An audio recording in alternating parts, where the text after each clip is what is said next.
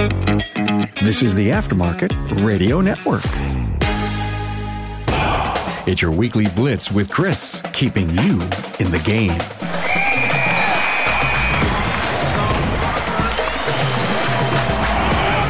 Are you ready to supercharge your auto repair biz? This is Coach Chris Cotton from AutoFix Auto Shop Coaching. The weekly blitz is where industry expertise and business innovation collide, getting your engines revved up for the week ahead. What's under the hood, you ask? Every episode is loaded with game-changing insights, up-to-the-minute industry updates, and practical tips to shift your business into high gear. We're talking about stuff you didn't even know you didn't know, people. Big shout out to our awesome sponsor, Shop Marketing Pros. Are you looking to shift your shop's marketing from zero to hero? Trust us, you don't want to gamble your livelihood on amateur marketing moves.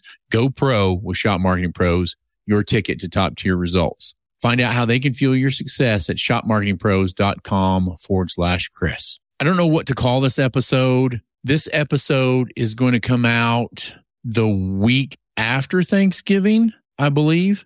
I was not planning on doing this episode, but something happened here recently that, if you know me, I wear my heart on my sleeve, and I need to talk this out a little bit. I won't say it's haunting me, but it's in my head, and I need to get it out, number one. Number two, it illustrates some things, how precious life is and whatnot. So I'm going to talk through this episode. Hopefully it helps. I know it's going to help me, so that's good. For those of you that are watching this on YouTube, I want to, behind my right shoulder here, we have this flag. We just got that in. If you've been watching the last couple of weeks, we've had that up. It's a beautiful flag, handcrafted, handmade in New York State by a great family that the father and the daughters, they put those things together. So it's just absolutely amazing. So I'm going to give a shout out to them and just say thank you. But now I've got a direction for this in mind. So we're going to go right. So everybody knows that Kimberly and I travel a lot for a lot of different reasons. We travel personally. We travel as a family. We travel for business. We travel to all the OU home football games. This past weekend, we'd gone to a football game, got up super early, 5 o'clock in the morning, and was going to make this trip that we had made, 30 times in the last year, one way or the other. We were just cruising along. There had been some fog, but the fog, I don't think, was the cause of this accident. Somebody had turned over a trailer on I-40 near Shamrock, Texas, for those of you that know where that is. When you're on the interstate there's no getting off, like you're just stuck there. So we're sitting there in stop traffic, and we had just come to a stop, and we're in line, just newly stopped. And I had looked in my rearview mirror, and there was traffic coming up behind us, but then I looked away, and next thing I hear, a collision, and it didn't seem like it was as loud as it probably really was, but we were in a camper van, and I didn't hear it. Kimberly and I looked.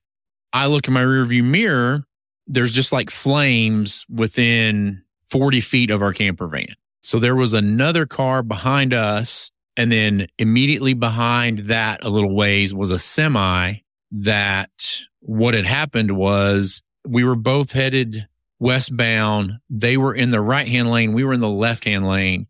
And a semi behind him didn't stop, didn't see everybody stop. So he hit this semi full speed in the rear. I'm assuming that as the driver that ended up behind us saw them and tried to move into the left lane, and when he did, they collided, and it shoved this truck semi forward behind us. But when it did, it scraped down the side of the truck that it was behind and tore up the cab, clipped something, caught it on fire. So that ends up behind us. The other truck went, after it pushed the first truck out of the way, it went into the rear end of the semi that it had hit. And then I think that driver had tried to veer to the left to get out of it, and then push that semi then into the next semi that was like just to our right.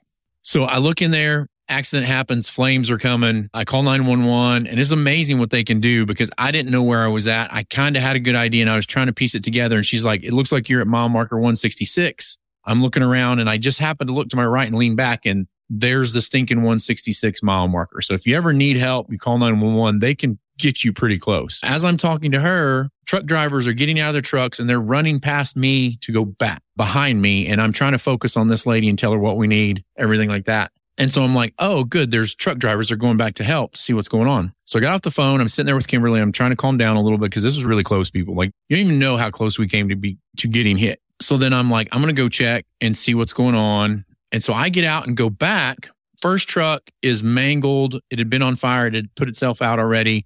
Driver still dazed, sitting in the truck. I looked at him. I gave him a thumbs up. Are you okay? The guy didn't speak English, so he communicated to me. I think I'm okay. So I moved to the next truck. As I'm moving to the next truck, this is what irritates me. There's 15 to 20 grown men, all different nationalities, and they're standing around the second semi. They all have their phones out, taking pictures and recording the semi. I had thought, wrongly, that they were going back to render aid to whoever needed help. So I come in, I'm pissed off at them, trying to get them out of my way. So all I see is the cab of a truck, but it's like wadded up into like a third of its normal size. So in my mind, I'm trying to go up to this truck. I'm trying to figure out who can actually help me because I want to check on the driver and see that they're okay. The only thing I can see is an arm, and I can't lean in and talk to anybody, do anything. My first inclination is like, okay, I need to check a pulse. I reach in through this very small window. I find the driver's arm, and then I work my way up to check for pulse. Guy's not alive, or person. I don't even know if it was a man. I'm assuming it was a man. Dead. As I'm doing this, I back up. EMS finally shows up because they had just come down the line from where we were stopped. And they're trying to push these goobers back that are watching or doing the video and all this. And it's just really struck me in the moment pretty good that not even 10 minutes before that, this person was alive. And then when I reached in, they were gone. Unfortunately, it's because they weren't paying attention to the road and kind of ran into the other. And it could have been bad. Could have been bad for a lot of people. Could have been bad for us because I just moved from that right lane to the left lane because there was 3 more empty spaces there. So that very well could have been us. And it probably would have just squished us like an accordion in front of it. But anyway, and I say all this to say this, life is fragile. You could be here one moment and gone the next. And so I just am super thankful for my life. This takes me into thinking about what's been in the past, what's in the future. By the time this will have aired, I'll be 51. And I did the math on it, assuming I live to I'm 80. That gives me like 10,600 more days, which sounds like a lot, but really there's not a lot of time left. And when you go back and look how many days I've lived, 18,600 or 18,000 something days. I want to challenge you to be ready physically, mentally, for whatever. I also want to challenge you to be spiritually ready, whatever that means to you. Like I don't mean that to be a statement for whatever other than to say, whatever you believe in, however you feel, make peace with it. And I'm not scared of dying. I just hope I've got a lot more days left than I don't. I still feel like I have a lot left to do. And hopefully that resonates with some of you. Life's fragile. I want to be thankful. I'm thankful for my life. I'm thankful for my family. Thankful for all of our clients. I'm super thankful for all of you people that actually take time and listen and watch this. I'm just shocked and amazed that anybody would listen and take time out of their day to listen to something that I've got going on. Recently went to SEMA, was able to meet a couple of fans of the podcast on there, and I think that was amazing. And so I say all those things to say this. I hope you're ready in your life personally, and I hope you're ready in your business life and have mechanisms in place for those around you to move on or to carry on or do whatever. And I've done an episode in the past called Yellow Envelope, Red Envelope. There's been some others. Gosh, I think Brian Walker did one just talking about having these things in place, making sure everything's ready to go in case something should happen to you. What does that look like?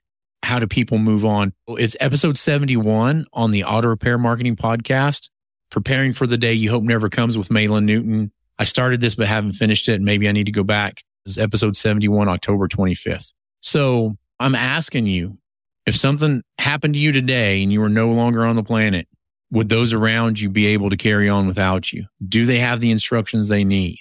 Even if you're still alive but can't communicate, do you have those things written down? Do you have your plan written down? Is your succession plan in place?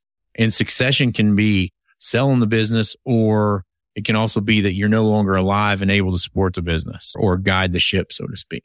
Sorry to bum everybody out, but this is just something that keeps coming into my mind. And then with Thanksgiving and everything coming up, I thought this was a great thing to mention. Hopefully it sparks some ideas in you and gives you something to think about. And honestly, the overwhelming thing, it's not, I've seen dead people before, whatever. It's not the first dead body I've ever seen. Hopefully it's the last, but you never know, right? But touching and holding this person And then having all these jerkwads taking pictures and videos of it really pisses me off to like a level like you have not seen. And I think I'm containing it pretty well. When I think about being of service to others and helping others out and helping those around me, those people were not it, right? Like those people were not. And I don't know what they were hoping to get with that. Like, great, you got a video of a smashed up truck and somebody that was alive 10 minutes earlier. But outside of that, it would have been much easier for them to be like, hey, let's check on this. And especially fellow truck drivers, like all those people do the same thing. They're up and down the interstate constantly, right? So anyway, me rambling again, but be prepared, be spiritual ready, be thankful, be grateful. I hope you had a great Thanksgiving. Can't believe it's the end of November. Get ready to start December. We're going to finish out 2023 and start 2024. Just amazing. Thank you so much. In the world of auto repair, success is not handed to you. You've got to seize it. It's all about strategic decisions, effective management, and a thirst for knowledge. Our show, The Weekly Blitz, is your trusted resource every step of the way. A big shout out to our listeners. Your dedication to growth fuels our passion. And let's not forget our fantastic sponsor, Shop Marketing Pros, who make this show possible. They're all about top tier marketing for shops just like yours.